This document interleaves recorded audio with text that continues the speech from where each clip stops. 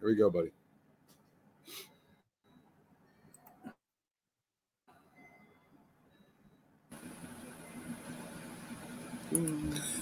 This is a presentation of Northeast Streaming Sports.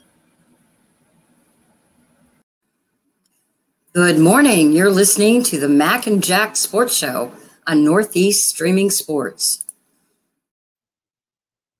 Good morning, everyone, and welcome back to the Mac and Jack Sports Show, our Thursday edition. And my partner in crime, Jack Hirsch, is back with me between moving and the Baseball Hall of Fame. Boxing Hall of Fame, right? Jack needed a few days off. And, of course, we'll talk about that boxing at the end of the show. Jack, how was the Hall of Fame real quick before we start? I mean, it's always a great time. It's up at Canastota, New York. It's been a tradition with me going each year. This year, the Hall of Fame class was a little weaker than in past years, but we could talk about that later on in the show. So the NBA, the NHL is all done, Jack. All their championships are played, and baseball is taking the center stage until NFL starts.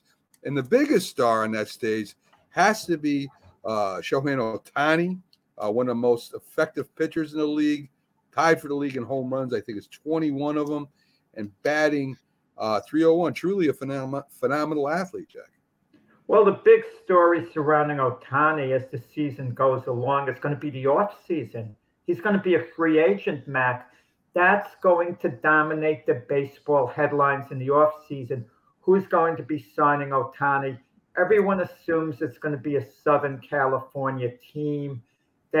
People are looking towards the Dodgers, the Padres, possibly the Giants. And there's always a chance he'll go back to the Angels, depending on what they do this year, Mac. The Angels are a couple of games over 500. And if the Angels should make a playoff run, get in the playoffs, make a serious run to the World Series, they're trending in the right direction, maybe Ohtani's going to decide this is where I want to stay. I don't want to go elsewhere.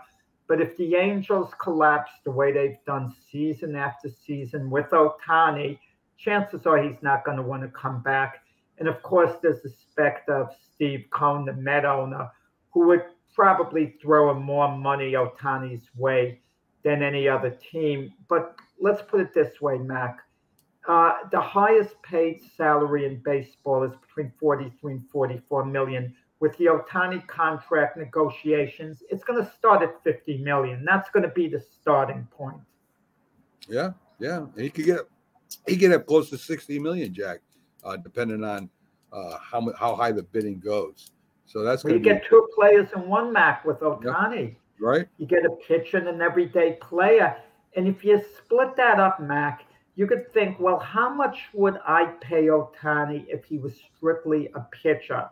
And then you'd say, how much would I pay him as a non-pitcher? And you could combine those two sums, and then you add on to it the marketability factor, which is off the rails and what it could mean for the franchise financially. And it's going to be quite a pot of gold coming Ohtani's way. You are correct. Marina's second baseman, Lou Alvarez, is chasing history, trying to become the first hitter since Ted Williams hit 400. The last player that came close was Tony Gwynn in that strikes shortened season where he batted .394. Jack, will anyone ever hit 400 again? Ever again? I don't know, Mac, but he's at .394 right now, Rez. He came from the Minnesota Twins. He was the batting champion there last year, yet they traded him because he's basically a hitter, a non-fielder. And, I mean, who knows? I mean, 400, what a mountain that is, Mac, to climb.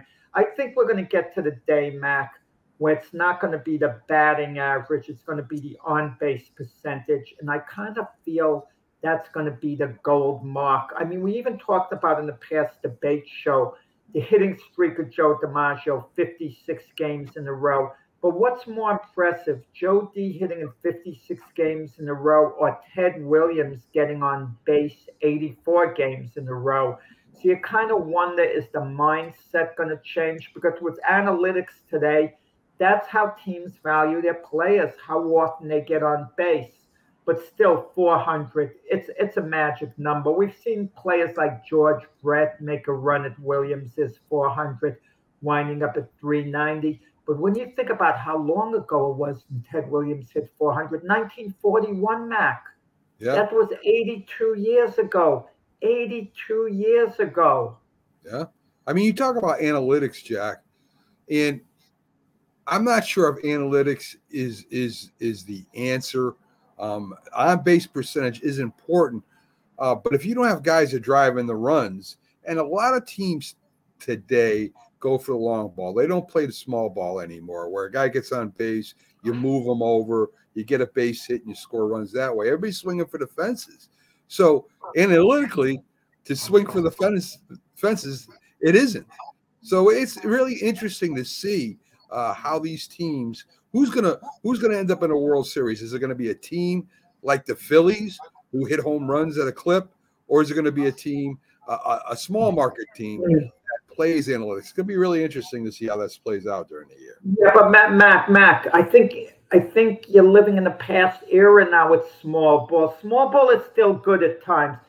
Small ball in baseball is great if you have an outstanding pitching who could basically shut the other team down. You try to manufacture a run or two and think that might hold up. But you're living in the age of mediocre pitching, Mac. Mediocre pitching. So you want to play small ball and manufacture one run, then the other team's going to score three because your pitching might not hold up. It's that way in football too, Mac. I know you love to pound in the ground. Just keep pounding the ball. But you're living in an era where quarterbacks are stretching the field, where it's a passing game. In basketball, I know you love pounding the ball on the inside. You got all these three-point shooters. It's the long ball era, Mac. That's what it is. It's the long ball era. Things have changed. But with that said, the other night I'm watching the Yankee game, and the Yankees manufactured a run there with Anthony Volpe on the base path. That was impressive in that game. Yes. Sounds like an interesting debate question we might have tomorrow, Jack. We'll see. So in the MLB games and news, Philly beats Arizona 5-4. They continue to step further above 500. Over 500, first time in a while. They're beating the number one team in the West, the big surprise, the Arizona Diamondbacks. Baltimore continues their winning ways as they beat Toronto 4-2, Jack. So Baltimore has moved up to 6th in the power rankings. And Aaron Hicks, Matt, we got to give it to Keith Engle. He and Doc, they just said, get rid of Aaron Hicks, eat the contract, eat the money. Who cares? These guys, I mean, Keith, I don't know what type of GM he would make. Doc would be a terrible GM. I'll go on awful as a GM. He could be my club president. He'd be good that way, but not as a GM. Get rid of Aaron Hicks. Just throw him out. And look what he's doing. He's a key guy for the Orioles. He's been playing very well. They have faith in him. And the Orioles are on a fly-by-night team, Mac. They're ahead of the Yankees right now. So he went. Sometimes you got to stick with the guy. When I say stick with the guy, I don't mean longevity with how long he's with the team. Keep playing him. Stay the course. He'll get better over time. And then I hear, well, Aaron Hicks, he couldn't take the pressure playing in New York. He's performing in Baltimore, but not New York. Well, he was given his contract based on what he did in New York. He's already performed in New York. Yeah. I don't want to hear this Johnny-come-lately stuff. Gary Sanchez, too. He's been contributing with San Diego very nicely, but I'm not going to fault the Yankees as much with Sanchez because they did have him for quite a while. I'm going to fault the other teams he went to, like the Twins to a small degree, the Giants, the Mets. Yeah. But just letting Sanchez stop by and have a cup of coffee and not staying with him a little longer. That's true. Joe is talking about boxing. Joe, stick with us. We'll talk about them. Boxing. Teofimo Lopez, big win over Josh Taylor last weekend in New York. He has a term, Teofimo Lopez, called a takeover.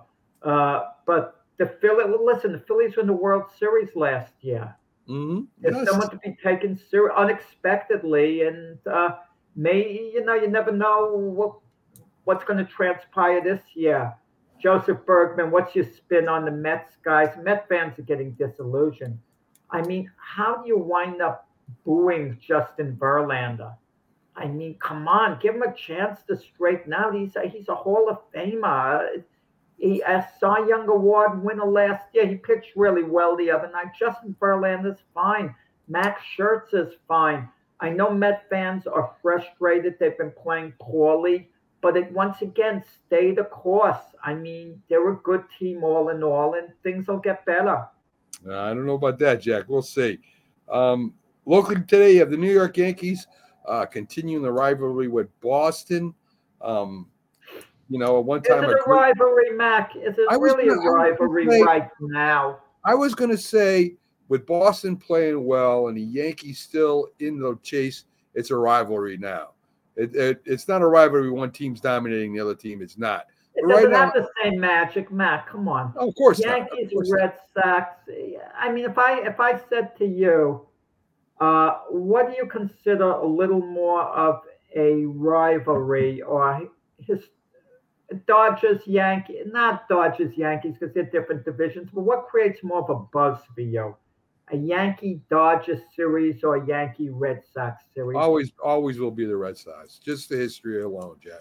But that's the history. There's no history with the Red Sox right now. Well, I mean, it comes and it goes away. I mean, it when they're both good, it's good, and I don't know. To me, it's still a rivalry no matter what. And your boxing co-host is in here saying anybody but Philly, and Joe. There you go. Bergman and Laterzo have been going at it lately. They have. Laterzo's just swinging wildly, hoping he connects. Okay. So the A's look like they are moving to Las Vegas. The governor approving $250 million of taxpayer money towards a $1.2 billion stadium, while the A's had a reverse protest. I don't know if you saw the highlights of this, Jack.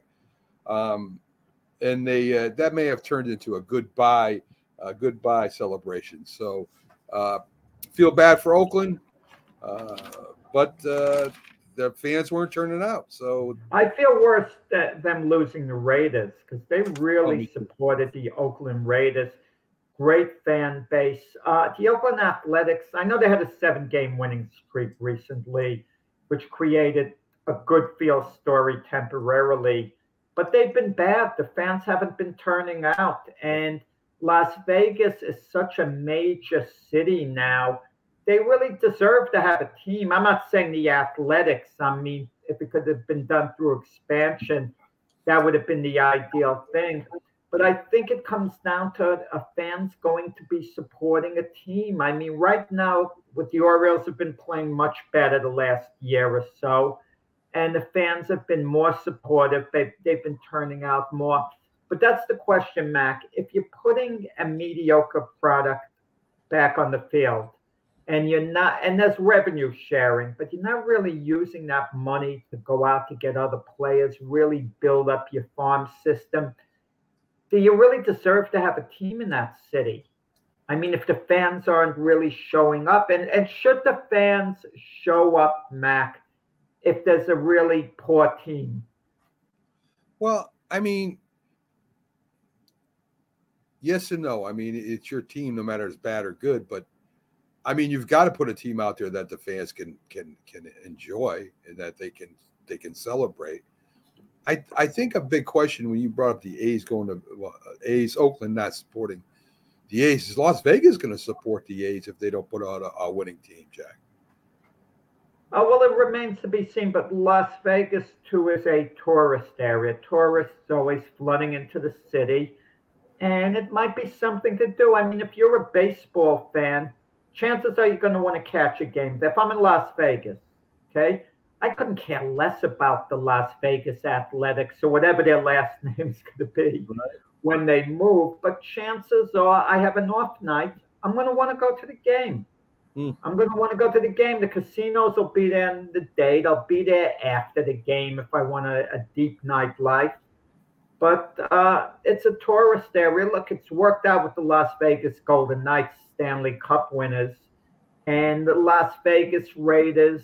Yeah, I mean, they're supportive of them. And I think Las Vegas is a major city. A lot of people moving to Las Vegas, by the way. It's a destination place, even for a lot of people on the East Coast. Yeah, but the Knights, Jack, the Knights went to the Stanley Cup once already. They went and won this time, so I see that. The Raiders, a lot of fans from Oakland still claim the Raiders are their team. I see that. I don't see that with the A's. Unless the A's put out a good product, I don't see them getting much support in Vegas, and that's something we'll see as we go. The city of Denver throws a party for the Nuggets as a parade. Right. As they win their first championship, beating the Heat in 5. Lukic sets all kinds of NBA records in the finals. Jack, my question to you, is this the beginning of another dynasty in basketball? No, I don't see any dynasties. There's such parity in the NBA. I just don't see it. By the way, it was pretty shameful, that parade, what went on, the amount of violence and this and that. I'm starting to think to myself, don't have any of these parades, period. Let the team win a championship and that's it. These idiots, the night their team wins the championship, they set cars on fire. There's vandalism, there's looting. I mean, I would love to come down hard on these people. You know what I'd love to see, Mac? Someone takes a brick and they break a glass window. I would love to see them given 5 years of constant community service. Every weekend, they got to work 9 to 5, sweeping up the roads, doing this, doing that. Really come down hard. I'm sick of it. There shouldn't be any parades, period, when, we have conduct like this. But unfortunately, it happens often in the different cities. We tend to hear about the violence that goes on. Shame on the people of Denver. How about that? Congratulations on your NBA championship, your first one. So congratulations to the people of Denver. And then shame on the people of Denver for showing, the world how not to act. Well, Jack, that's even seeping down to college. When the Huskies won their championship, they had a lot of problems on the campus after they won the championship, burning things and fights and stuff like that. So it's even seeping down into the college level as far as the celebration. It's pathetic. It's pathetic, Mac. And something has to be done about it. But some things are hard to prevent. Parades you can prevent. Just don't have a parade if there's a pattern of violence that's going on during the parades you see in the various cities. Right. The reason I was asking you about a dynasty, if you look at the dynasties in the past, Jack, they're all homegrown. The Celtics of the 60s and the 80s, the Warriors, they all played together from the beginning. If they can keep this team together with Lukic and Murray and their cast there, I think they got a chance, Jack. I think they can win 3 out of the next 4 or something like that over there in Denver.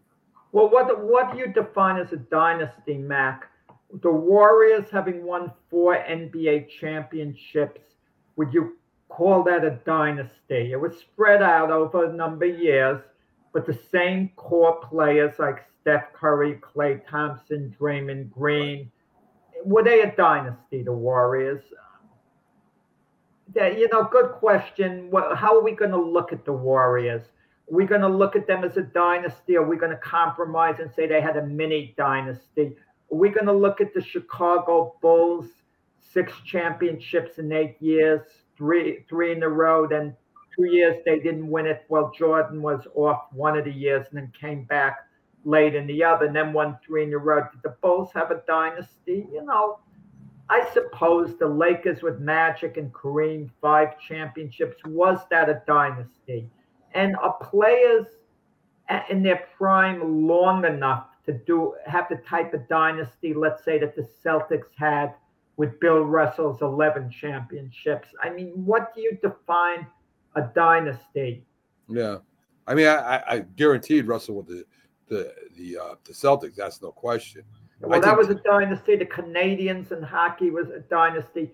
The Yankees in baseball were a dynasty. But there's such parity now, Mac. Yeah. Such parity. We have to ignore like what happened in the past. I mean, think of all the other NBA teams that are in position to win the NBA championship. I mean, even look at the Phoenix Suns in the West. They'll have Kevin Durant from the beginning of the year. Him and Devin Booker there, even though they're going to be probably trading Chris Paul, but they should get value in return. Golden State, did they just have a little bit of an off year? Can they reboot? And can they make a run at winning the NBA title? What about the Lakers? If LeBron comes back and they can add another key player to the team? What about Milwaukee, the Celtics, who ended disappointingly? Moves are going to be made. Moves are going to be made, and it takes just one move sometimes to take a team to another level. Well, speaking of a move, Kyrie Irving is looking towards the East to sign with a team. It better not be the Knicks, and I don't care. I don't care where he signs, as long as it's not with the Knicks. Knicks would be out of their mind to offer Kyrie Irving like a max type deal. Kyrie Irving is very appealing on the surface because number one, you can get him without giving up anything in return.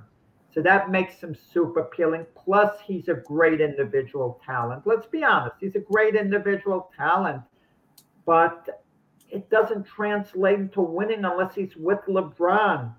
It's an amazing feat by LeBron that he was able to reel Kyrie Irving in, and they were able to have the success that they had at Cleveland. It would be a mistake, Kyrie Irving, with his attitude. And how often do you think he'd play? He wouldn't be in the mood to show up to work for like a week or so, like me.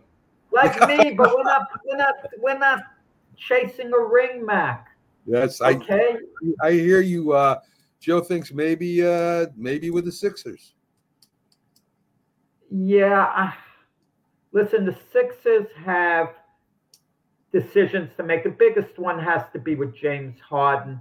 I mean, I can't see them offering James Harden anywhere close to a max deal. At this stage of his career, it's just not worth it. James Harden, for a given game, can show up and be the James Harden of old like he did in the playoffs, where he got 45 points. One game was absolutely outstanding. Yeah. But then for the next two games, he won't be much. Then he'll have a good game, be off 2 games. It's just not the answer with James Harden. Would Kyrie Irving be good with the Sixers?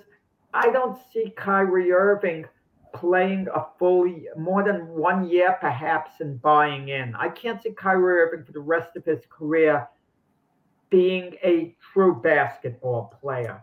There are other things that distract him, and it's not the answer. It would be a big mistake, any team that signs Kyrie Irving for big money. For one given year, maybe Kyrie Irving could buy in under the right circumstance, but that's as far as it would go. If you were the Miami Heat, Jack, next year, what changes would you make if you were the GM? Well, go ahead. Yeah, I don't know what changes are buying in. You got Butler and Adebayo, and then you have the rest of the team. I would do everything I could. Obviously Jimmy Butler's not going anywhere. Adebayo, I doubt it.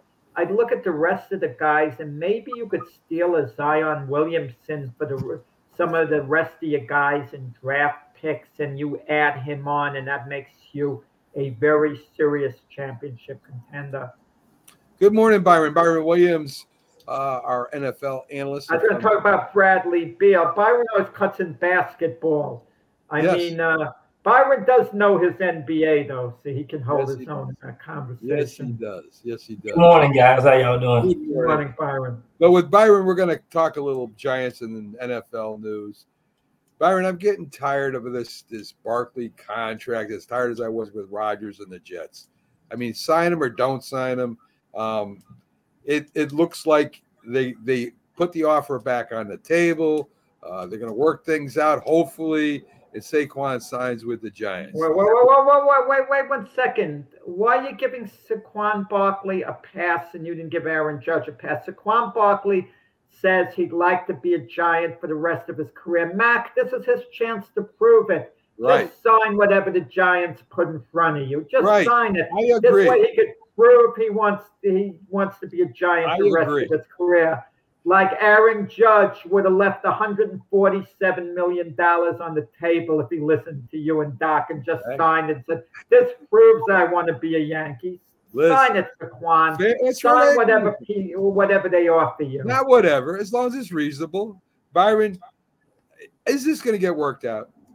I think it's going to get worked out. I really do. I feel good about it. I feel like they bring in at least the $11 to $12 million to the table for him. I think that's adequate in this market today, and I just think that he want to be a Giant, and I think somehow they can put some incentives in there and some other little things that will really help him to get to where he needs to be. So I'm thinking that they're gonna work a good deal out. And guys, am I missing something, Mac? You tell me too, and Byron. Running backs are so devalued. And you see wide receivers getting an incredible amount of money. Now, I'm going to give you an example. I'm just picking this out of a hat. Stephon Diggs has been a bit of a problem for the Buffalo Bills recently. And if I'm Buffalo and the Giants call me and they offer me Saquon Barkley for Stephon Diggs straight up, I make the deal. I got a weapon in Saquon Barkley there. But Saquon Barkley is only going to be making half the money that Stephon Diggs is, because he's a running back. Why are running backs so devalued? Weapons like Saquon Barkley. I'm missing something. If Eric Dickerson were playing today, he'd be getting paid a lot less money than a cornerback. I don't get it. Yeah, it's just unfortunate. That's kind of the way these offenses have trimmed, have turned the corner for us, what they have to do with these offenses. And I think, just the productivity for trying to score over 21 points a game have really increased the value of the wide receivers. So, and the tight ends have been tremendously, have turned the corner too in the NFL. They are some exciting athletes. So they just devalue the fullback. The fullback is no longer considered in the National Football League. So, you can see the trend have turned for us, where the money is going. Well, I'm gonna use baseball terminology for Saquon. He's a three-tool player, right? He's a great running back. He's a great receiver out of the backfield. People don't give him credit for that. He was the leader in the Giants, at least tied for the lead with 57 receptions, and he's a great blocker when it comes to the pass rush. So you're getting three players in one, Jack, like you would be getting with players in baseball. Saquon deserves maybe 15. I think he deserves as much as McCaffrey. I really do. But they have a cap. I think that's what the holdup in this is, the cap. And of course, it's guaranteed money. I don't want to hear the number the Giants put on the table overall. I want to hear the guaranteed contract. Now, if Saquon Barkley doesn't come to an agreement, he gets a little over $10 million this year. And then they can franchise tag him again next year, and it would be for a little over $12 million. So it'd be something like a little over $22 million guaranteed. Franchise tag money's guaranteed. And but then you have to look at it from the team's viewpoint. Players do get injured, Mac. Okay, yeah. They're taking big risks as well. And then you got to think yourself too. What's the worst case scenario for Saquon Barkley? Let's say he's franchise tag, which he's been, and it stays that way. And this is his last year in football. After taxes, he'd be having $5-6 million, and he's made a few million already. He should be set, so he could be in a position. Let me keep doing this year after year, and the money's going to be there. And if I get hurt, I'm not performing, I'm not worth the money then. But this is his second contract, and the second contract is the most important contract for players, when they're in their 20s. So I think they just need to work it out, because that's the goal for every player, to get that second contract, because there's so much guaranteed money. and they're at the prime of their career as well. So I'm thinking that this is what he wanted to. This is what he's been working for all his life. Well, there's one player waiting in their wings that kind of hopes Barkley takes his time coming back, and that's Eric Gray, the running back that they drafted. He's going to get a lot more snaps in camp without Barkley there. I think that most teams today use two running backs, right? Most of them use two running backs to run the ball. Barkley pretty much is a solo running back. I think they gave him the ball with top 3 last year as far as many times as a running back. He's one of the few running backs, him and maybe Derrick Henry, Jacobs, that is the solo running back for that team. He gets breaks, but he carries the ball most of the time, Byron. Yeah, absolutely. And I think, that says a lot for him because, it shows that he fully recovered from that knee injury as well. So if I was the Giants, I'd be trying to make him a nice contract. But like you said, the salary cap is the problem. You can't pay everybody, and that's been the problem so far. But they need to figure out a way to be creative in creating this contract. I think deferred money or something like that is a key factor. So, and that's going to be the problem. What happens if it comes into a tug of war, guys? One of Saquon Barkley's options would be just not to play next year. But if he didn't play next year, he devalues himself going forward because 1 year from now, his value isn't going to increase. We saw what happened with Le'Veon Bell and the Steelers. He was never the same again. Right. Even though he got a contract from the Jets, it wasn't any better than what he, would have gotten from the Steelers. Yeah. But what about the Giants? If Saquon Barkley called their bluff and actually didn't play, they're cooked, guys. Their offense is doing nothing without Saquon, but they are cooked. I don't want to hear, they drafted a wide receiver, and Byron, you're going to talk about this or that. They're cooked without Saquon Barkley. Daniel Jones is going to be so worn out from running. He runs a lot like it is. But I agree with you. Hey, Jack, I agree with you because another thing, too, you just talked about it, too, man. He have blocked the backside and have kept rushes off of Matt Jones. I'm saying Jones. So, I mean, you have to make sure that this guy is there on your team. Oh, he will be. There's no doubt in my mind they'll work something out. Whether it's incentives or whatever they got to do, they'll sign him. I know. Well, why are they taking so long? They have till July 17th. Saquon Barkley's a team captain, so you're also counting on Saquon Barkley to supply leadership. Because we use a term in boxing, pound for pound. I could say in football, position for position. Okay, and I can say Saquon Barkley is the best player on the Giants position for position. He's a team captain. Don't you want to elevate him if you're the Giant coaching staff, front office, that you're the leader of this team, Saquon? Because players look up to him. He's their star. He bails the team out with big plays. Yeah. And to see Saquon Barkley come in the locker room, and even though he's not rebelling, I'm sure he's subdued at this point. He's not as enthusiastic in picking the other guys up as he wanted to. You witnessed this yourself when you played, Byron. The great leaders on the Giants, who like LT, Leonard Marshall, etc., Harry Carson. If these guys are sulking, okay, not rebelling, but not that happy, it wears off on the rest of the team. Yeah. I agree. I really think they're going to sign him, though. I think they're going to sign him, and I think basically, he's a heartbeat of that team. So on offense, for sure. And Joe, of course, brings up Dalvin Cook, which is still nobody has signed him yet. So we'll see what happens with that. Another big running back, still 20. I think he's 26 or 28 years old. He might be going to the Jets. Yeah, he's not going to the Jets. He's going to the Dolphins. Miami. That's where he's going. I agree. You want everybody to go to the Jets. Well, why not? If it's your team, why not want him? They got Aaron Rodgers. But the Jets are going to be tough. I'm telling you, the Jets are going to be tough. The Jets will end up in third place this year. Jets could use another running back, though. They could. Paris Campbell is embracing his fresh start with the Giants. Of course, everybody knows he was with the Colts. Big, tall, fast receiver. Did a lot of reverses for the Colts, and hopefully he can do the same for the Giants. What do you think? I mean, our wide receiver depth is more than since you guys back in your day, Byron, when you had certain receivers for certain things. I think this group has that this year too, Byron.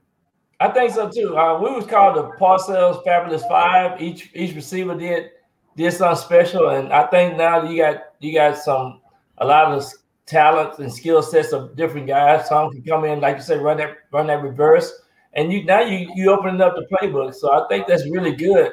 I think the main thing too, their receiver crew, like Shepard and those guys, need to stay healthy, and so I think with the offense that we have, the line is getting better. I think it kind of reminds me of the Parcells Fabulous Five group, with the talents and the skill sets of the different receivers. Well, DePaul did something he learned from last year. We got injuries on the wide receiver and it hurt us, right? Mm-hmm. We were playing without a really good group of wide receivers. This year, the Giants have a lot of wide receivers in that locker room between the practice squad and on the team itself. So they're ready this year in case there's injuries. Let's take a look at Leonard Williams. He's coming up on extension, Byron. He's played well for the Giants. He wants to win. He says he wants to win a ring with his team. He wants to stay on the Giants. The Jets let him go, which I'm glad they did. What are your thoughts about Leonard Williams? Jets traded him for draft choices. I believe. Right. Well, true. I love Leonard Williams. I think he's a monster, and he brings so much to the table. And and that's what we need. We need a shot in the arm where to get some good defensive players. I think players that can make plays, and Leonard Williams is a big plus for us. I think they're gonna put us in a whole different category on the defensive side. I mean, just think about it. If you can just continue to play good defense, you get close to winning that championship. Leonard Williams is going to have a lot of pressure on him, guys, to be a little more of an effective pass rusher. Coming out of college, they thought he could be an outstanding pass rusher. It hasn't turned out that way. He's been a great run stuffer, a really good, solid player. But now playing, on the same line as Thibodeau, who's, might be lacking as far as rushing the passer, Leonard Williams is going to have to pick things up, and I think he will. Well, and the good thing about that you can do more with the defensive scheme. I think when you get added these special talent of players, because some can rush the A gap, C gap, or the D gap, and outside. So, and then Thibodeau, I think going into his second year, he's gonna be outstanding. I think he came in and did more than expected as a rookie. I mean, he underachieved as a rookie. Come on, Byron, he didn't do. This was the 5th overall pick in the draft. Oh, thank you.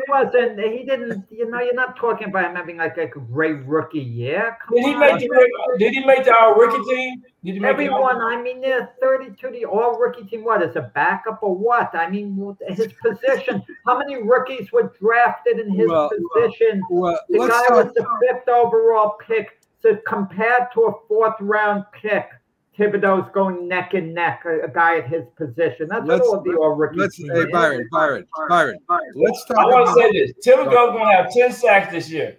All right, let's talk about the real star of the defense, and they signed him, Dexter Lawrence. Not only can stop the run, but he can put pressure and sack the quarterback. I think with him anchoring the other side of the big cat, that's what's going to open up a lot of sacks for Thibodeau on the other side with the linebackers and that.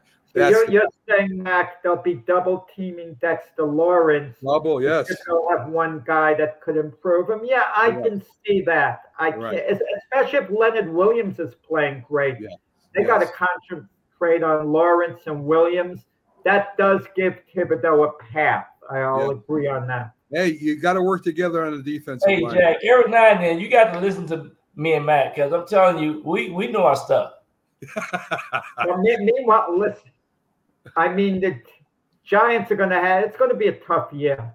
It's going to be a tough year. I just can't wait to see what happens, because I'm tired of hearing about the Cowboys And I just think that will not lose both games this year to the Cowboys for sure.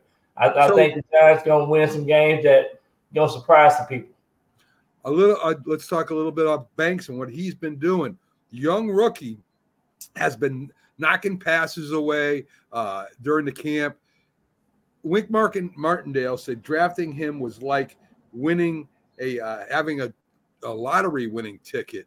He's really pumped about Banks. He likes his two cornerbacks to play man to man, which will give him a chance to blitz even more this year, Byron. Yeah. Or at least the same amount as he did.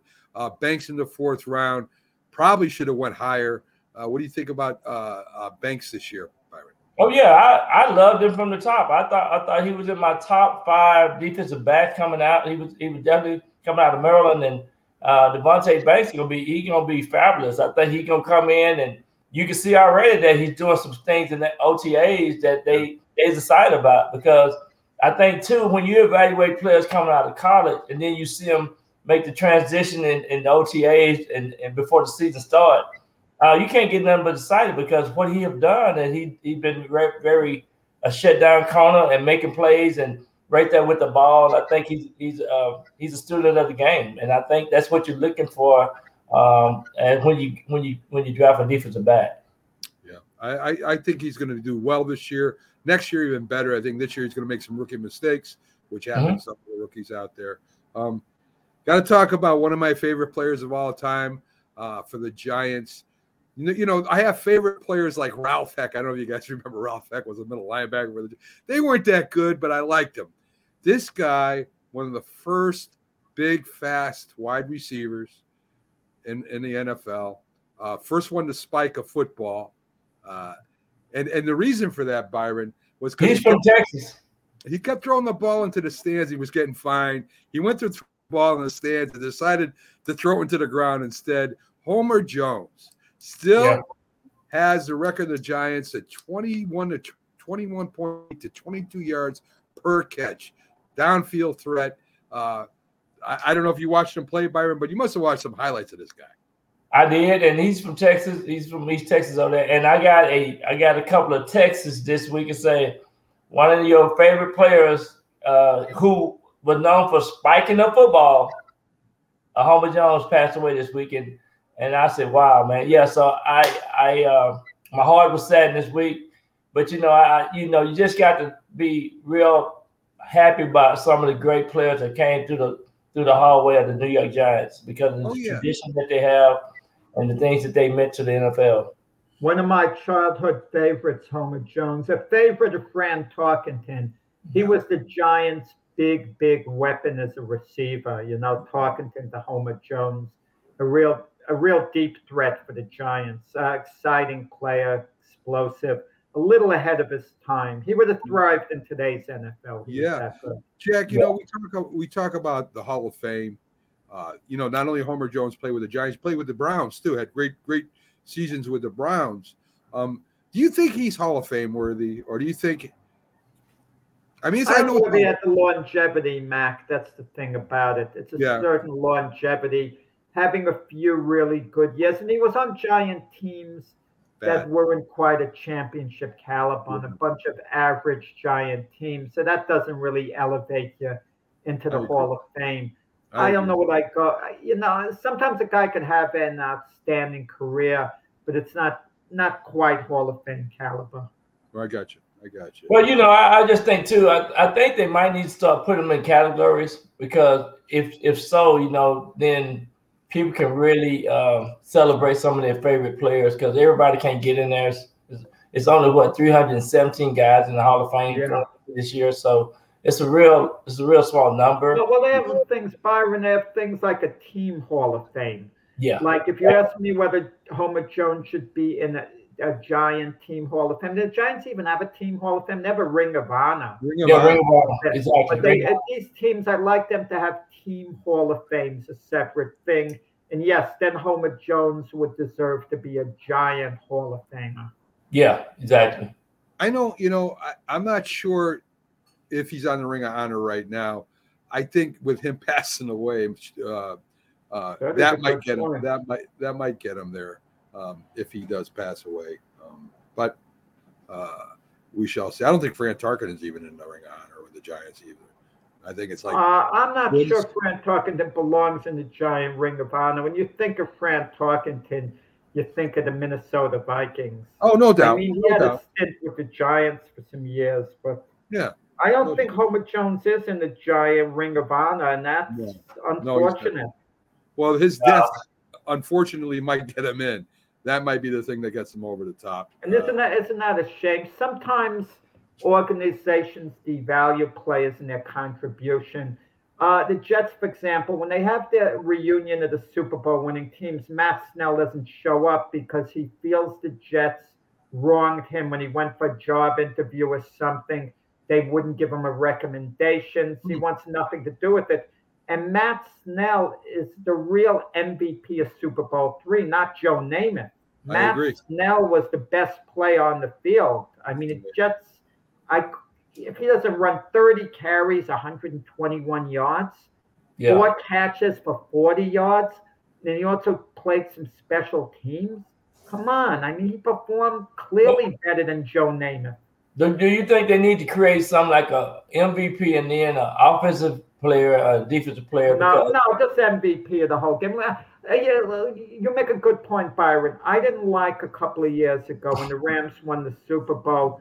Why was Cooper Kupp the Super Bowl MVP and not Sam Darnold? Don't point to me. Cooper Kupp had his stats. Sam Darnold was Aaron Donald. Aaron Donald for the Rams was the disruptor. He was the dominate on defense. I mean, Aaron Donald should have been the Super Bowl MVP. They should have gave a core two MVPs. Then they should have gave a MVP to both of those guys because both of them was spectacular in that Super Bowl win.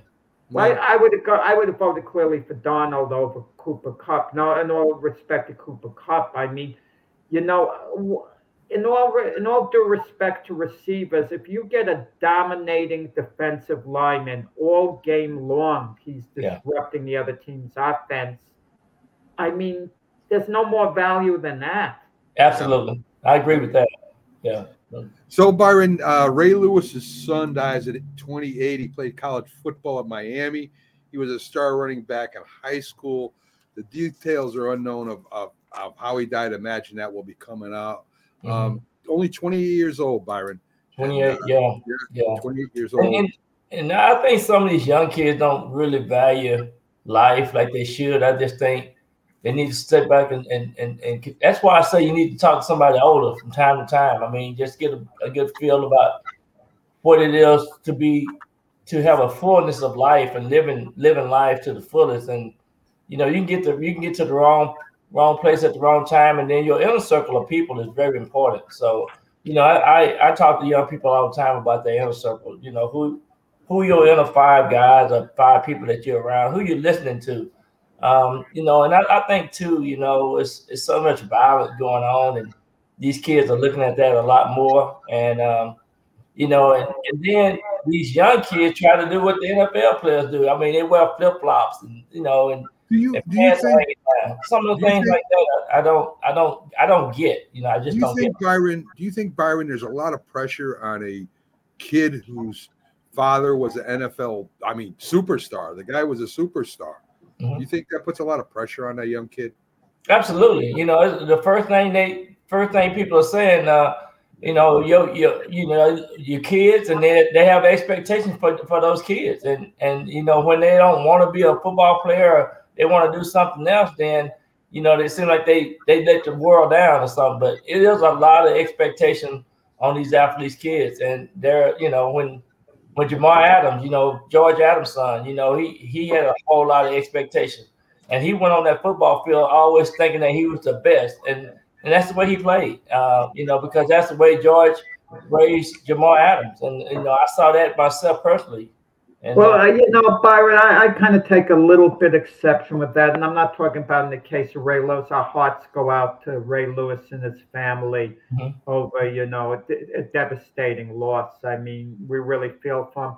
But talking separately about pressures on athletes, like let's say a son of a famous athlete, come on, the real pressure, the most pressure is on someone coming from poverty, and it's their only way out. That's a heck of a lot more pressure than, being the son of a famous so and so. Like you take LeBron James's sons.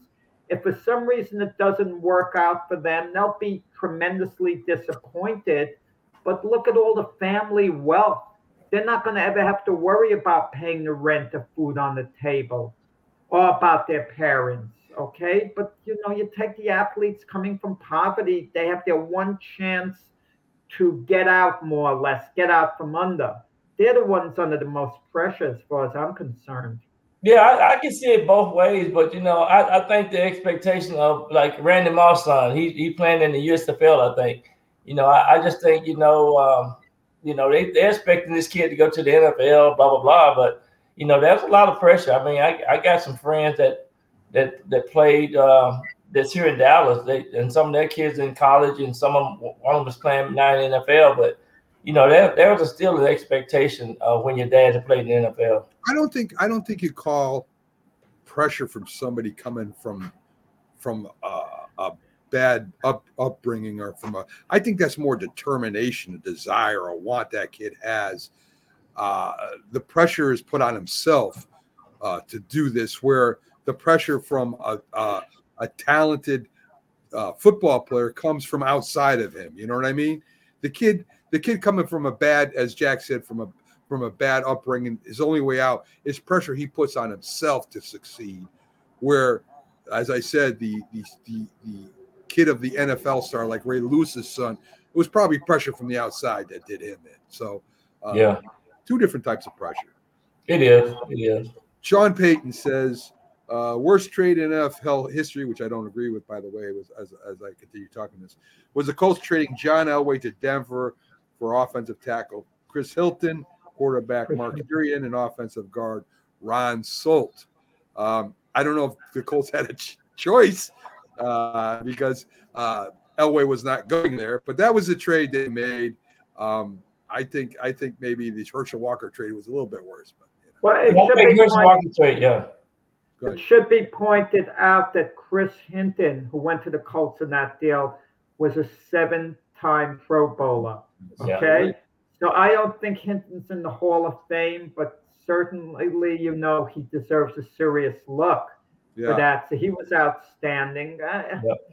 Could they have done better? Yeah. I mean, it was documented in that series 30 by 30 on ESPN, the whole negotiations with Elway. I sometimes wonder if teams call a player's bluff, what's going to happen.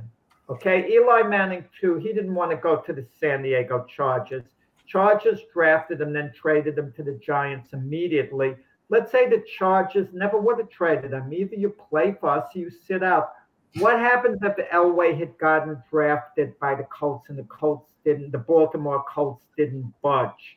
Elway would have started out playing baseball for the Yankees, and he would have been a heck of a player, by the way, He would have made the big league team. He would have been playing with Don Mattingly. But even if Elway was an all-star type player, I got to believe his heart was with football. There's nothing like being the quarterback of a team. You're the ultimate leader in team sports when you're the quarterback. There's no bigger leader than the quarterback. And that's where his heart was. That's what he was meant to do. So I think Elway would have eventually come around and went to the Colts and eventually would have played had they held firm. But, of course, the Colts were scared. They get nothing at all with the number 1 overall pick. Yeah, exactly. Yeah, I remember that. It was exactly that's the way it was because Elway. But Elway was, man. I mean, I remember going to the combine and you had Dan Marino, Elway, all those guys.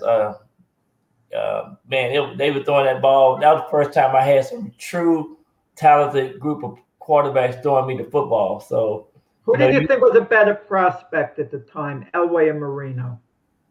Man, it could have went either way. I mean, both of those guys, man, seemed like the hardest ball to catch was Marino. I mean, it was like whistling that it was coming at you, whistling, and but you had to keep your eyes. You had to watch the ball all the way in when Marino was throwing you that ball.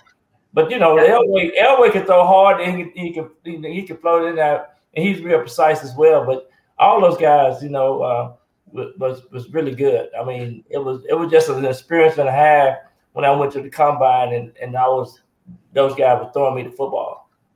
That's something else. Let me ask you a question, Jack and Byron.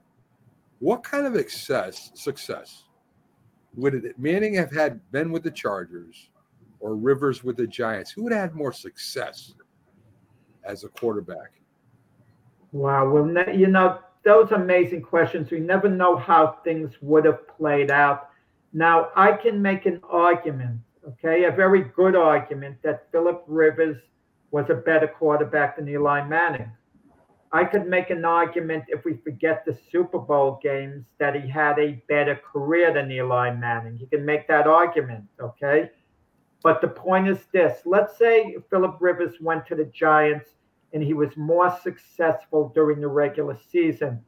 Could he have led them on those 2 Super Bowl winning drives? I have doubts. There was something about Eli Manning where at the end of the game, he was an exceptional quarterback, like an all-time great at the very end of the game with time running out.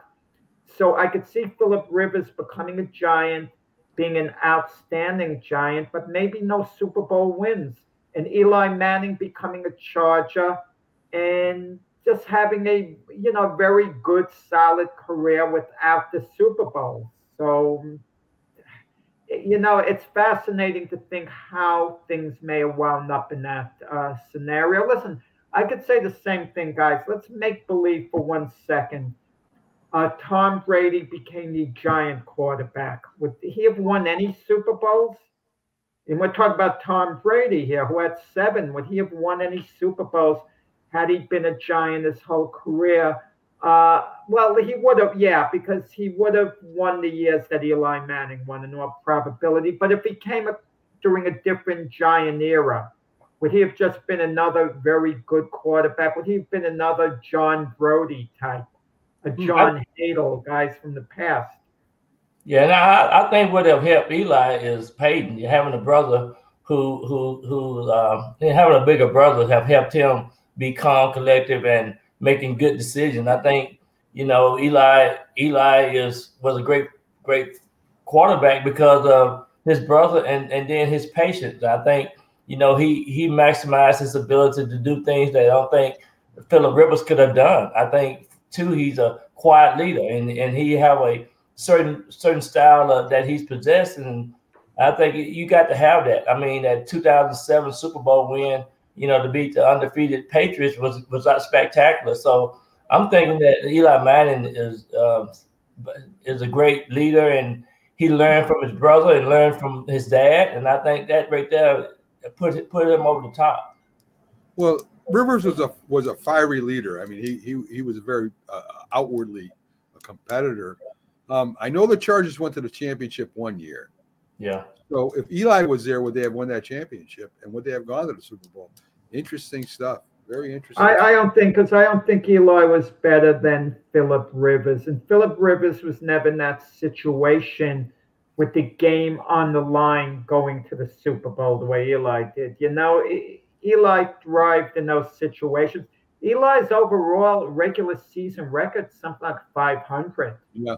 Okay, but it's a team sport. I'm not putting it on Eli. I think Eli's a Hall of Famer, should be a Hall of Famer, and I think Philip Rivers should be a Hall of Fame as well because he did have an outstanding career. What's more fascinating, guys, is when they drafted Philip Rivers, the Chargers, and made the trade with the Giants. They essentially drafted Rivers.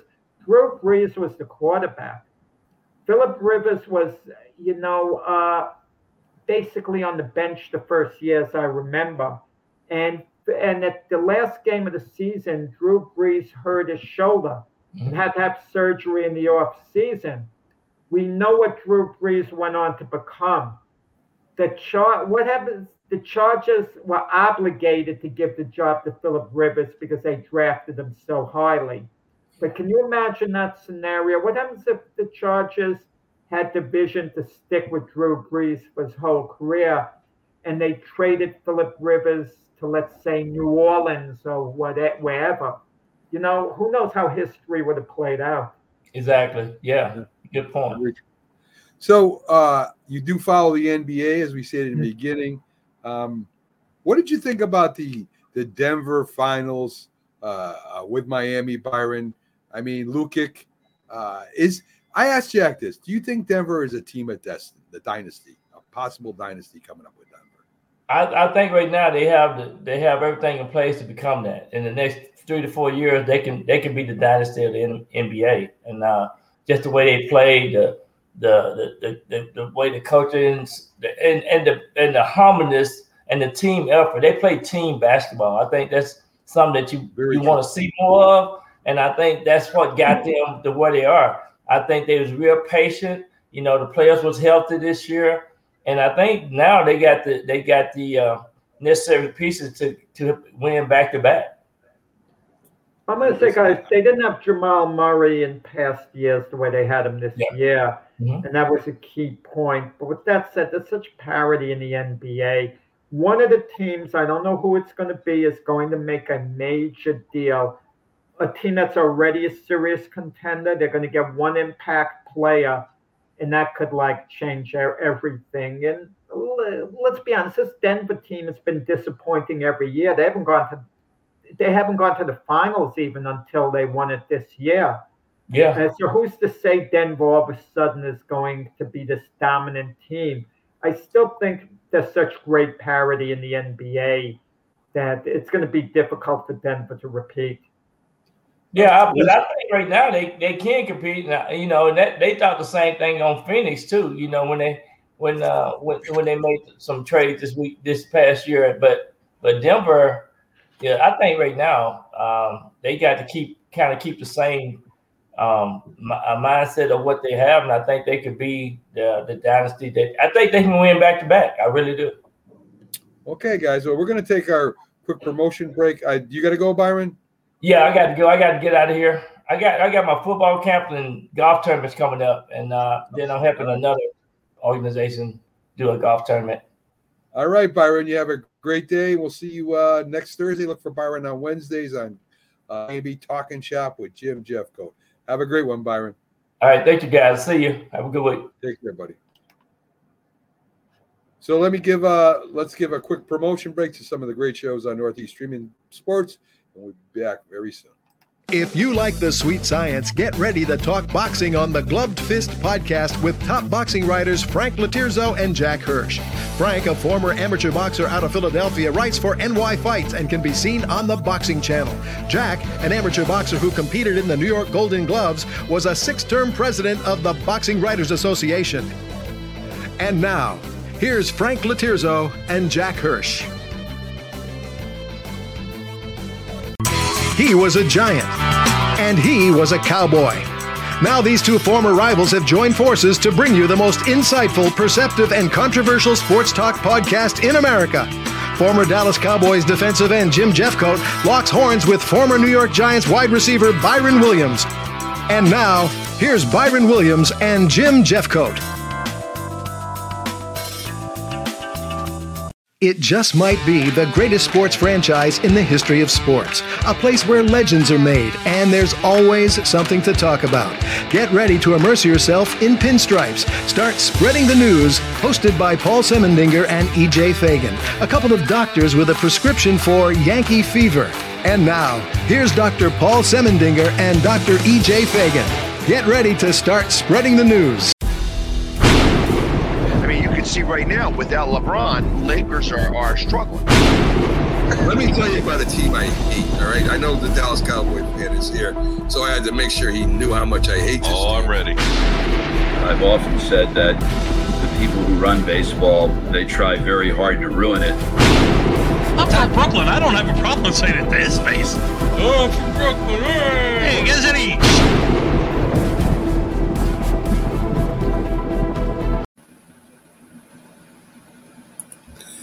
This is a presentation of Northeast Streaming Sports.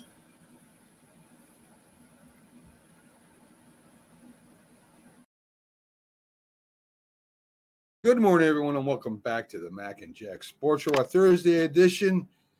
Here with Jack Hirsch was with Byron. With Byron Williams as he covered the NFL news, some news about the Giants, and popping in right now is our Pats, Knicks, Yankees coverage of those teams with Keith Engle from TGI Sports Talk. Good morning, Keith, and how you doing today? How are you? Happy Father's Day to you guys. Good morning, Keith. Thank you. Father's Day. So this weekend. Yes.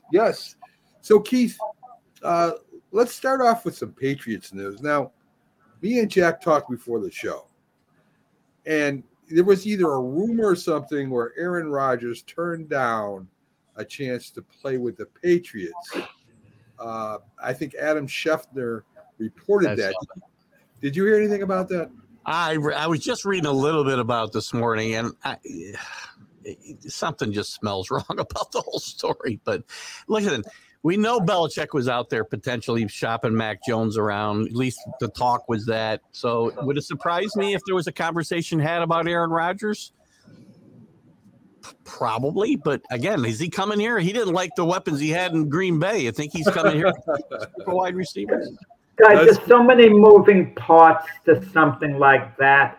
Aaron Rodgers is going to have to want to go to the Patriots, okay? He could have vetoed the whole thing if it came down to that. And the Packers were going to have to get the proper compensation, which they got from the Jets. And Belichick is very stingy when it comes to compensation like that. So it just never seemed like a good fit. No, I don't think. I doubt these talks ever got very serious. If they, do I think there was a passing conversation? I'm sure there was. Sure. Because a guy that good, I mean, even with all his baggage, a guy that good doesn't come available without people at least inquiring a little bit. Right. So. That's what Jack was saying before the show. They're optimistic they can sign Hopkins right now. This pretty much is a show me year for Mac Jones. Whether the Patriots decide to keep going forward with him or not. And, of course, Hopkins would help out with that, Keith. Yeah, I mean, he definitely would help out with that. And it is a show me year. They have to decide at the end of this year whether to pick up his fifth-year option, so he's either the quarterback of the future or he's not. And they got to find out. And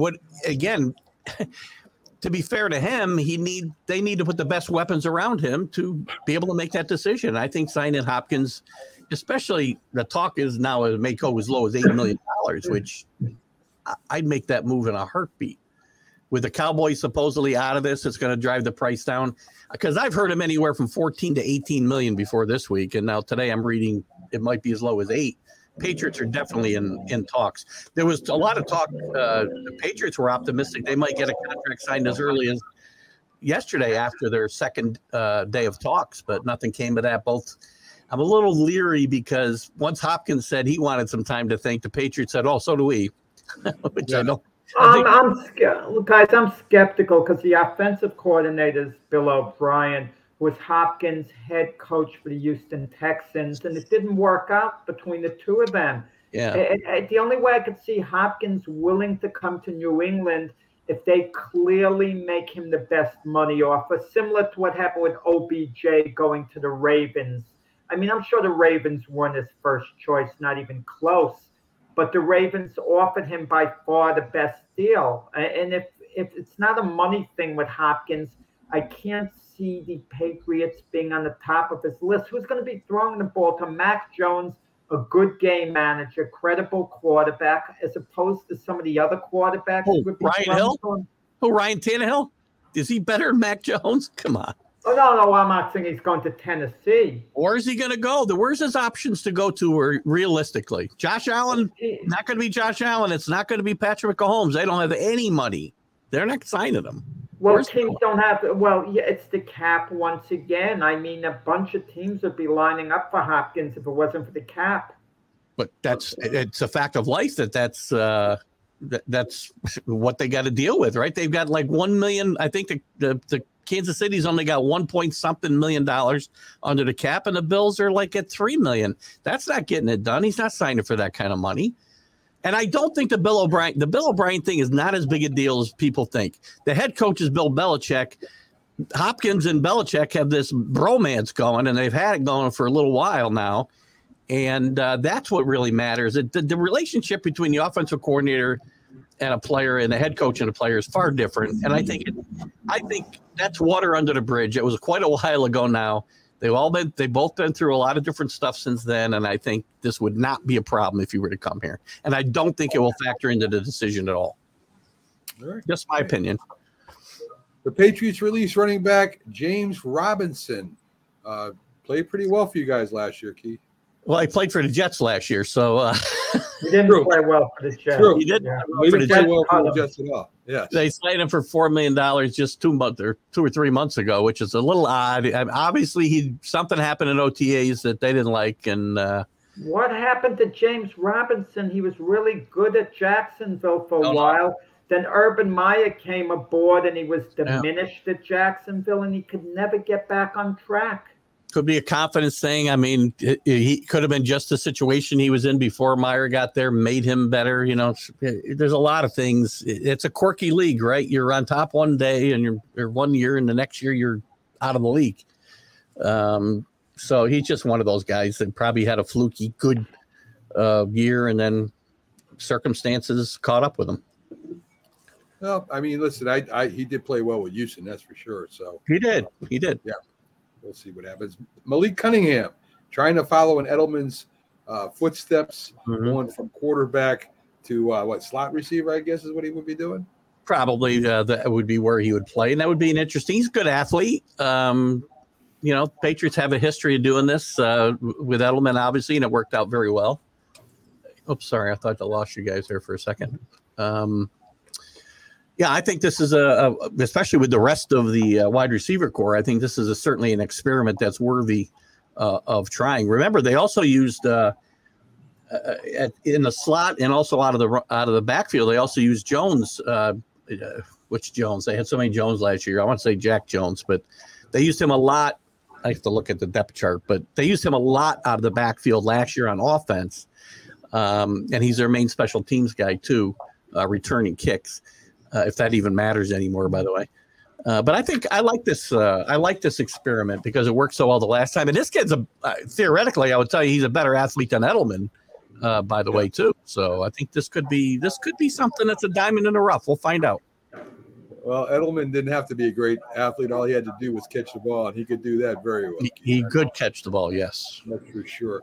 Yeah, I don't remember dropping any big passes in a Super Bowl like his predecessor there. I hate to name his name, Welker. I saw some unbelievable catches he made. Highlights of those were off the ground, off his head. Oh, Edelman, when the moment was big, he came up big all the time. My problem with his predecessor, who people think should be in a Hall of Fame for some reason, Wesley Welker, sorry. He dropped the biggest pass of his career. We lose to the Giants in the Super Bowl. Sorry, game's over. I'm not bitter. Though. I'm not bitter. I know you're not. Keith, you got it to the past, Keith. The Yanks coming off a split with the Mets. You know, Keith, let's face it. For all the money spent on both of these teams, they're basically average teams, getting paid millions of dollars. What were your thoughts of the 2-game series? I thought the games are ugly. For most part, those games are ugly to watch. The defense was bad, on at least especially on the Mets side. The Yankee bats trying to pick it up for Judge are not doing that well. Rizzo needs to pick it up. Obviously, Stanton needs to pick it up. DJ started to hit the ball a little bit better in that series, but overall, I saw 2 mediocre teams playing. It's ironic because the Yankees will be better once Judge comes back and probably will be okay. The Mets have no real savior on the horizon. There's no guy to bring up from the minors to give him a big boost. They're not going to fire the manager. They don't have a guy coming off the injury. Pete Alonso coming back. That's the savior. Well, all right, I'll give you Alonso, but the problems were still there before Alonso got hurt, I guess is my point. It's a question of players just having to play better. Verlander was struggling early in the year. He had a good outing against the Yankees. Let me finish my thought, though. What I was going to tell you was ironically, the Mets probably have a better path to a wild card than the Yankees because I think the competition in the National League is much more mediocre than the 6 or 7 teams the Yankees are going to battle for a wild card with in the American League.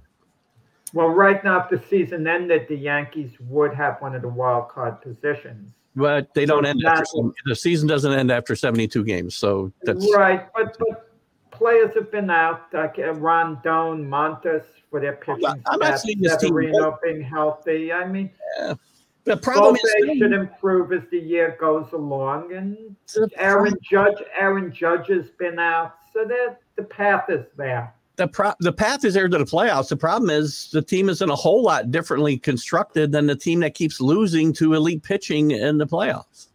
That's part of the problem. Which I've got to kind of take you to task, Keith, wanting to get rid of Aaron Judge so quickly. You and Doc Semending, and look what he's doing for Baltimore. He's a key contributor. They're thrilled with Aaron Hicks in Baltimore. You threw me off when you said Judge. You said Judge, yeah. Judge? Oh, Aaron Hicks. I'm sorry. Yeah, I figured that out when you said Baltimore. You know what? What he's doing in Baltimore or anywhere else is irrelevant to me. He can't do it in New York, and that's all. He got his contract based on what he did in New York. 1 year. That's why they gave him but that shows you could do it. You do it 1 year, you can do it. Out of 6. Okay. No, but they got his contract on that. The Yankees should have stayed the course. Just keep playing Judge every day, not 2 days play him, 2 days off. He could win the MVP in Baltimore, and I was still going to tell you we're better off without No, I didn't like it. I said it at the time. And now imagine he could come back and haunt the Yankees. He's not a great player, but he's good. He's better than the guys they've been platooning, for the time being. I would have liked the stability of having Hicks there full time. Yeah, so he could hit 160 here. I get it. But how about Gary Sanchez? Should we bring him back too? He's got 6 home runs. Sanchez, I can understand a little more, even though he's getting it done. The Yankees really did give him a lot of time, and they stretched it out. It finally got to the point with Sanchez. We hope you could perform elsewhere, but he was with the Yankees, like 7 years? Enough. How can you tell me that they gave Sanchez? But the Yankees milked Sanchez out to the bitter end where he just couldn't play. The Yankees were playing Hicks some of the time and not some of the time. They wouldn't like how he looked one day, so they wouldn't play him the next day. The Yankees stood with Gary Sanchez through thick and thin. Yankees didn't do it with Aaron Hicks. They did for a long time for the last 2 years. Sorry, they did. He was either hurt or did not play well. I think they gave him plenty of opportunity. Probably the Orioles pounced. They said there's a lot of good baseball they see in this guy. And I saw it too, and he's performing. Look, I'm not saying he's going to be an all-star, but he's going to be a decent player for Baltimore going forward, and he's going to be contributing. He's going to be a good player, all in all. I'm happy for him, and I'm happy for Baltimore. I'm just happy he's not on this New York roster. I think when he was with the Yankees, Jack, and when Yankee games came on, you were putting on games of him playing that 1 year where he earned his contract, and that's all you were watching. You got to watch him playing now. Listen, hopefully he plays well for the Orioles, and the Orioles do good, and we'll see. And the Orioles are very hot right now. So everybody wins. Everybody wins. Yeah. He's better than Jack Bauer. He wouldn't be Jack Bauer. I keep calling Jake Bauer. I keep calling him Jack Bauer. Jake Bauer's been playing well all in all, regardless of any numbers. But I don't know what his upside is. I'm not sure what to make out of him. Yep. Have you heard anything about the Judge injury? Is he coming back for the season at all, Keith? Yeah, he'll be back. They keep saying, week, 2 weeks, and my guess is this is going to linger for a while, based on what's happening. But I don't have any doubt he'll be back. Maybe we won't see him for the All-Star break, maybe, but that's fine. They just can't fall out of this race completely. I mean, the offense is totally different. You can see the difference in that offense without him there and without Aaron Hicks there, obviously. That was a joke, by the way. But the other guys, listen, Rizzo's got to pick it up. DJ's got to pick it up. Stan's got to pick it up. Those guys need to earn their money now while their big guy's out for a while. That's all. Just stay in a race. and you don't have to set the world on fire. Just don't get any worse off than Keith, I don't think any team in the major leagues would miss a position player as much as the Yankees have missed Judge. I won't disagree with that. Yeah, I agree. It hurts that lineup a lot. I agree too. Let's see. We've got what else we got left with the Yankees here? They're playing Boston. I think it's a 3-game series. Do you consider this still a rivalry, Keith? Yes, because every fan does. I mean, it's still the atmosphere is still there in the ballpark when they're playing. It's different than some other games, but and Boston's been, Boston's better. It wasn't if it was a rivalry for all those years when Boston was no good and the Yankees were good. It's funny because I remember back in the 70s and 80s, the line was if you consider this a rivalry, then you got to consider the relationship between a hammer and a nail a rivalry as well, which I thought is one of the best lines ever. No, I don't. I think the names are still magic. Yankees, Red Sox. I agree. But we don't look at players the way we used to look at guys like Cliff Lee, Carl Yastrzemski, even though Yaz was loved, Jim Rice, and then later on the hated guys like Pedro Martinez, Kurt Schilling, Manny Ramirez and company. You look at today's Red Sox players, there's no negative emotion towards any of the players.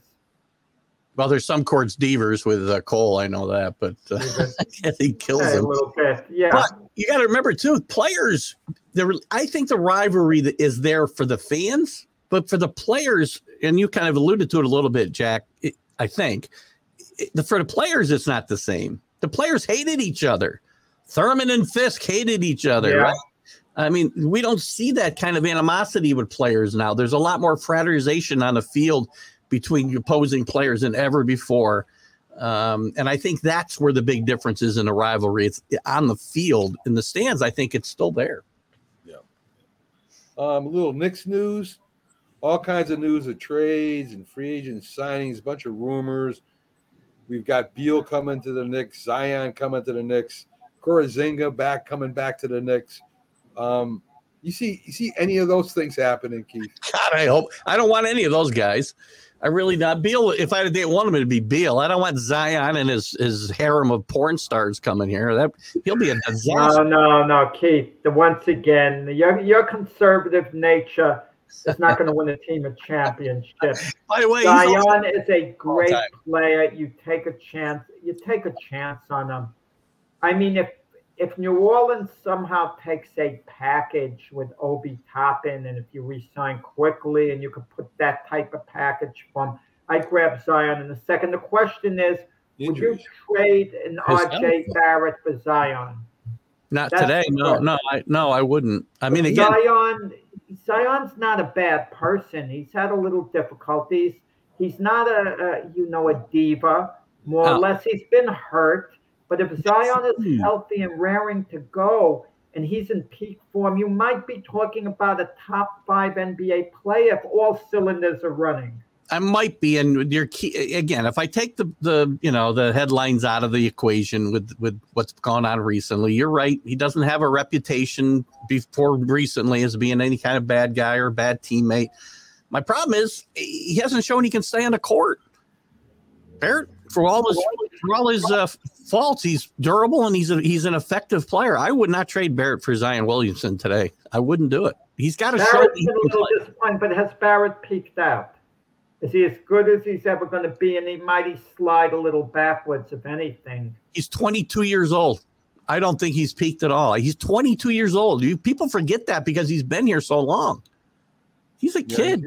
Young kid.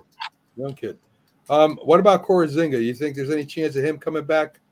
I think there's a chance that could happen, and he's a nice player too. But again, you can't be building a team around him like they thought they were going to do the first time. It would be a much different situation, and if he accepts that situation, he might be a decent addition to this team. But that said, I find it hard to believe we're going to have that type of reunion. Why would they want him back? He made life miserable for the Knick organization. He forced his way out. Why on earth would they want him back? I mean, I wouldn't accommodate him and ask him to come back. You have to be a major, major star for me to welcome you back. I hear things like, too, Carmelo Anthony, should the Nuggets retire his number? Are you kidding me? He forced his way out of Denver.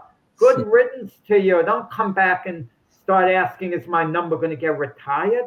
Well, don't retire in New York either. Back. He forced his way out of here. But Jack, that was a different coach. I mean, it was a different situation. I don't care. He didn't want to be here. It wasn't a coaching problem per se. It was an organization problem why he didn't want to be here. Other than the owner, the entire organization is different now too. From top to bottom, it's all different people in charge, and he's grown up probably a little bit in the last 6 years as well.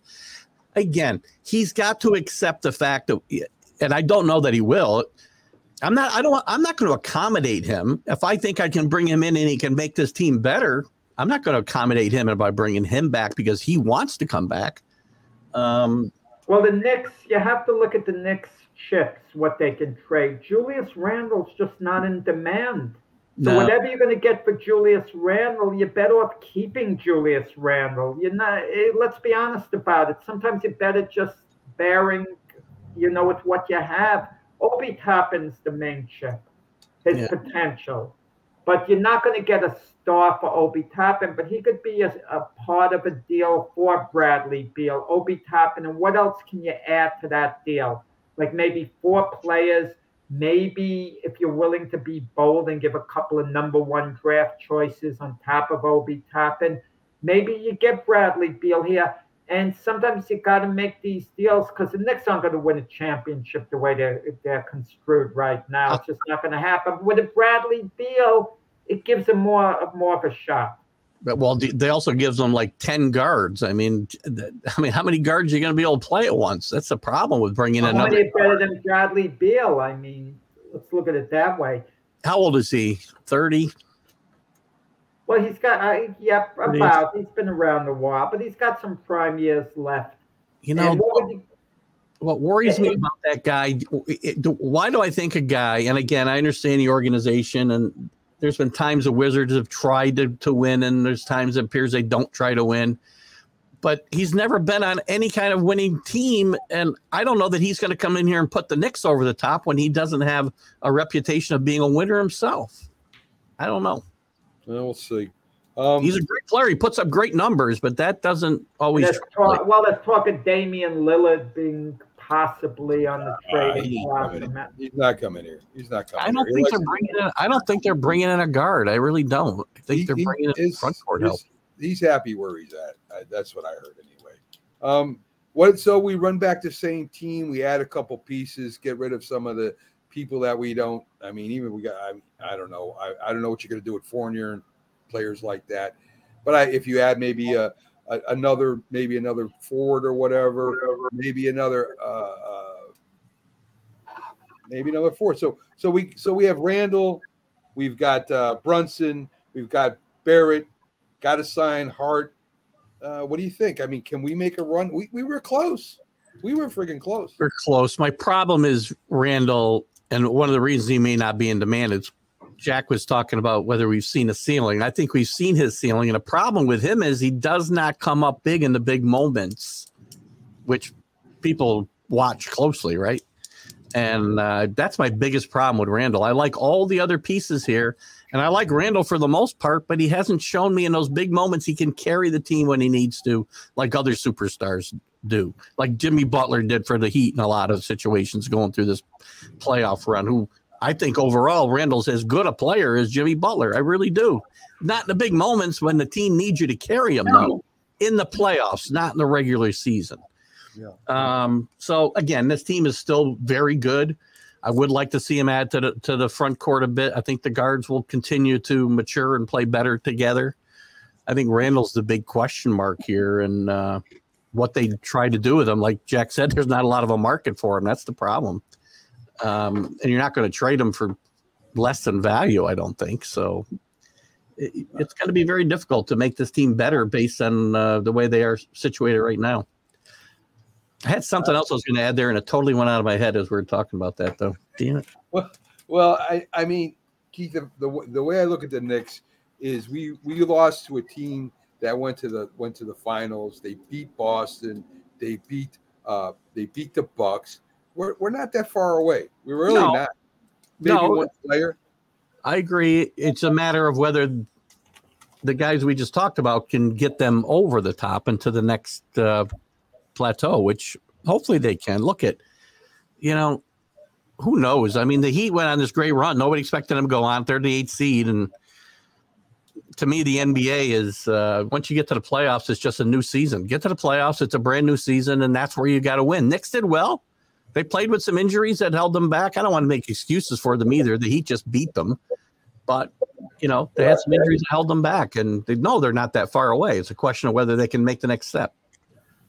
I think if Randall was healthy, it'd be a totally different series with it. You might be right. You might be right. Ray Lewis's son, we talked about this with Byron. Get your take on it. He dies at 28. He played college in Miami. He was a high school running back, ran for like 2,000 yards, scored unbelievable amount of touchdowns. He died at 28 years old. Details are unknown right now. We were talking about pressure, Keith, of being a son of a superstar, which Ray Lewis was. But he had his problems with the law too. But he was a superstar. Me and Jack were talking with Byron about this. What do you think about the pressure these young kids playing football like he did under a superstar dad? I think there's probably a lot of pressure, and especially when you're named after your dad, doesn't help you any, right? I mean, that probably adds to the pressure. It hurt him at Miami, I think, and he probably was best moving on from Miami. I think he finished up his career at Division II at Virginia Union, if I'm not mistaken. Yes. But he had great things to say about him. The associate head coach or the head coach had some great things to talk about him being a very good young man, a good teammate. So I don't know what the circumstances are. I don't think anybody does what happened here.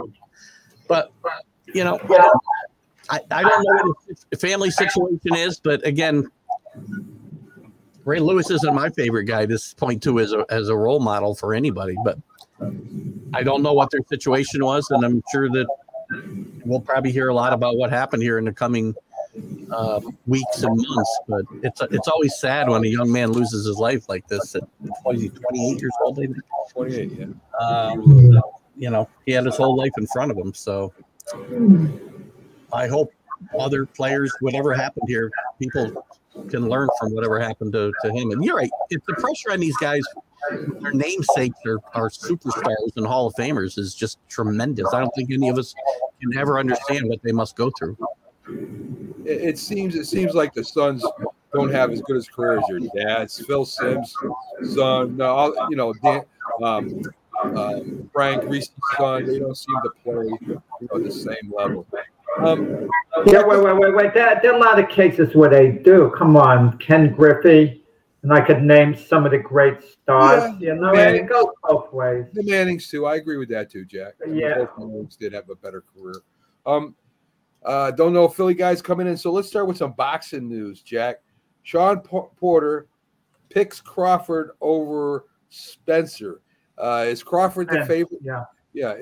Sean Porter is an authority because he did fight both of them, okay, and fought both of them in their prime.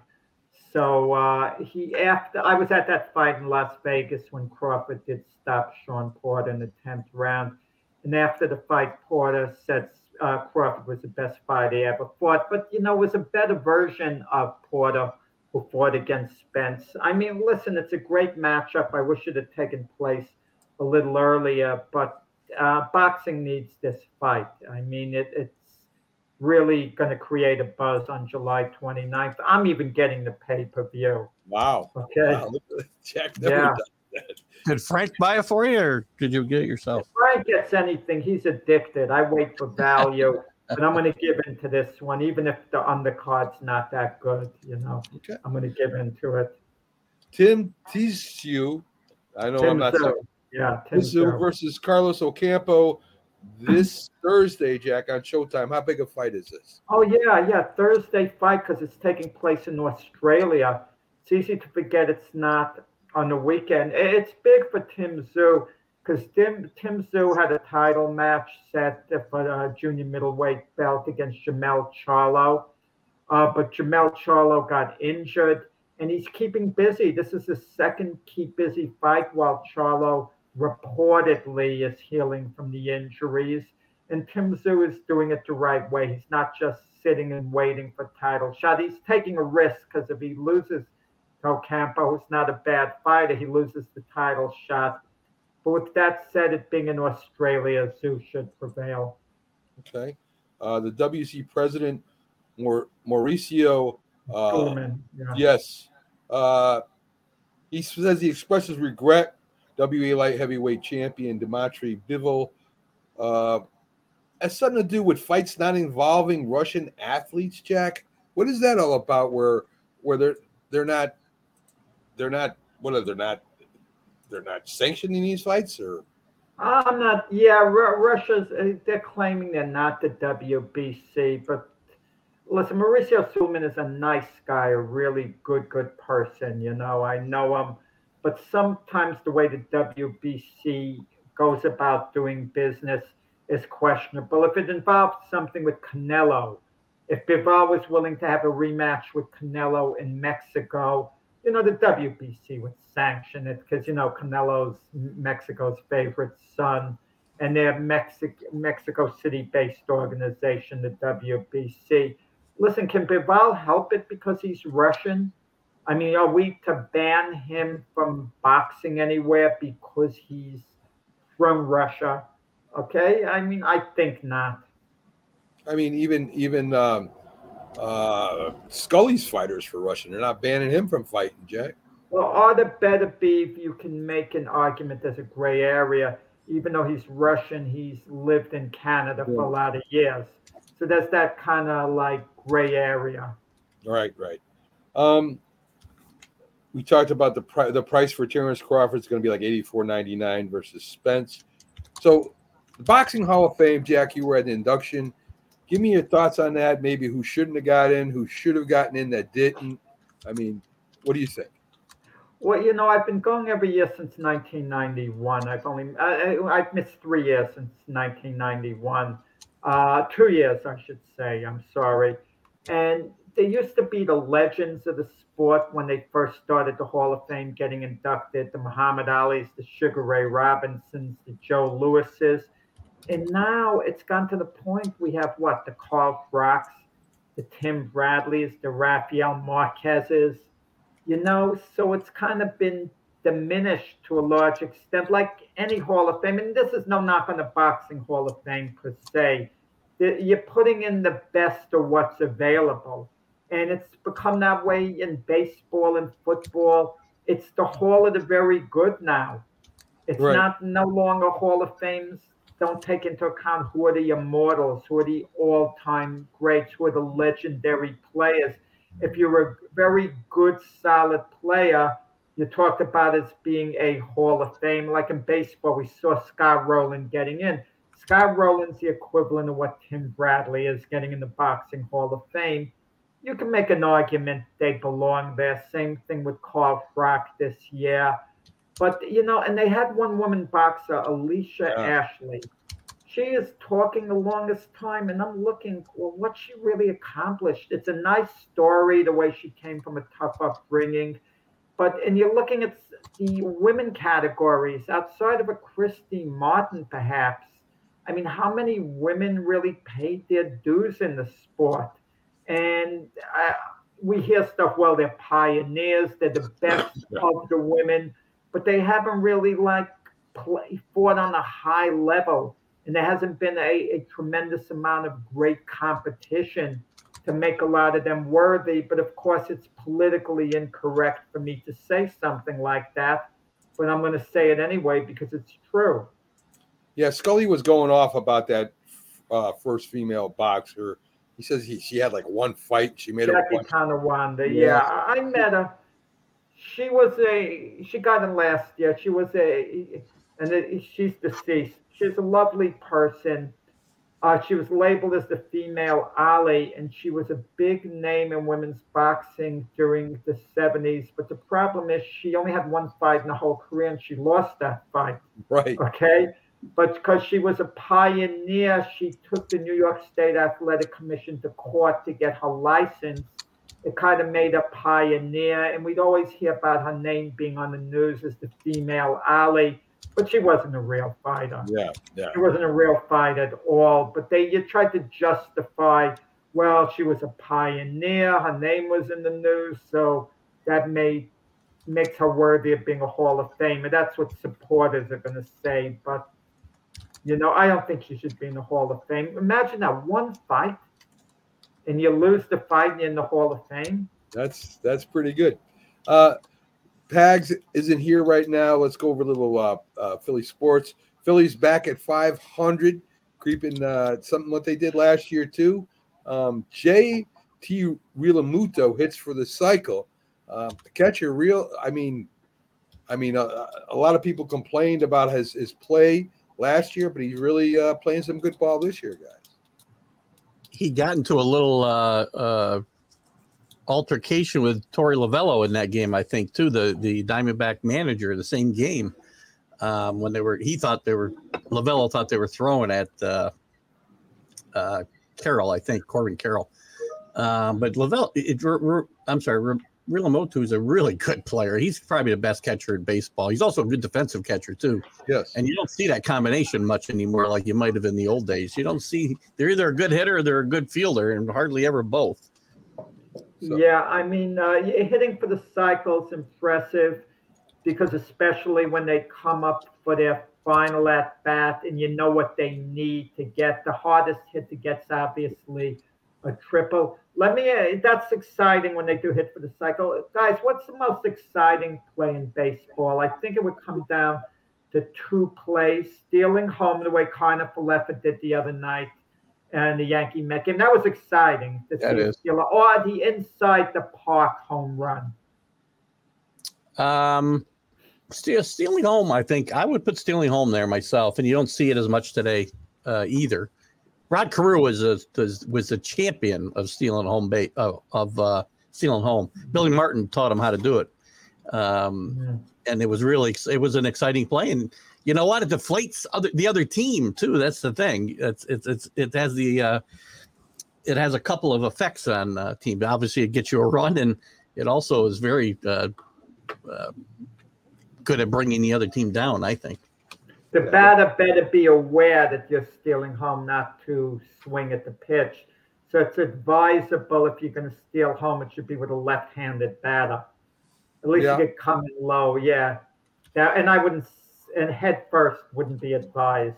Either. But it's so exciting. But you're right about Keith about mentioning Billy Martin teaching Rod Carew. Billy Martin used to say that stealing home's the easiest base to steal. Obviously, I don't buy into that. I don't. But what he meant to say, you could really line things up, and it takes a lot of guts to try to steal home plate. Well, that's all on the pitcher. I mean, the pitcher he goes from the full windup. I mean, it's not that hard as you think. If he's pitching from the from the stance of holding batters on, it's a little bit more difficult. If the guy's going to wind up, the guy's almost all the way home before he throws to the catcher. Let me tell you what's funny about Falefa stealing home plate. The pitcher obviously was asleep at the switch, but it seemed like he threw at the batter because had he hit the batter, the steal would have been disallowed and the runner would have had to go back to third base. So it was interesting that it looked like he was trying to hit the batter at some point because the throw home was, on the other side of the base. Clearly on the other side of the base by far. Yes. Some Flyers news. Former Chicago White Sox. They're killing us, Mac. This should be for Pags. I know. Take over the Flyers info. Patrick returned into the NHL job with his first team, the Flyers. Gretzky, of course, is saying that Mr. Snyder's looking down and he knows the right Flyers. This is just a matter of the guy going back to his his team from the Chicago Blackhawks, and hopefully the Flyers can start rebuilding their team the way they were at one time. As of course the Flyers, when they're good, the NHL is better. So guys, cut the show short by about 15 minutes today. Thanks for coming in, Keith. Thanks to Byron Williams. Check out Keith on his TGI Sports Talk Show. He has 3 different shows. And check out his site. He's on Instagram, all over the place, Roku, YouTube.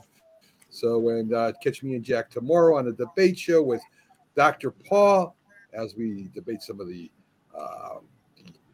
hottest topics in sports. Is Aaron Hicks one of those topics tomorrow? Aaron Hicks is not one of the topics. The Yankees are playing the Orioles in the playoffs, and he's in the lineup. That's going to have a little soap opera effect. Let's get there first. It might. Good for Hicks. We'll see you guys tomorrow on the Saturday Sports Stage. Thanks, guys. Take care.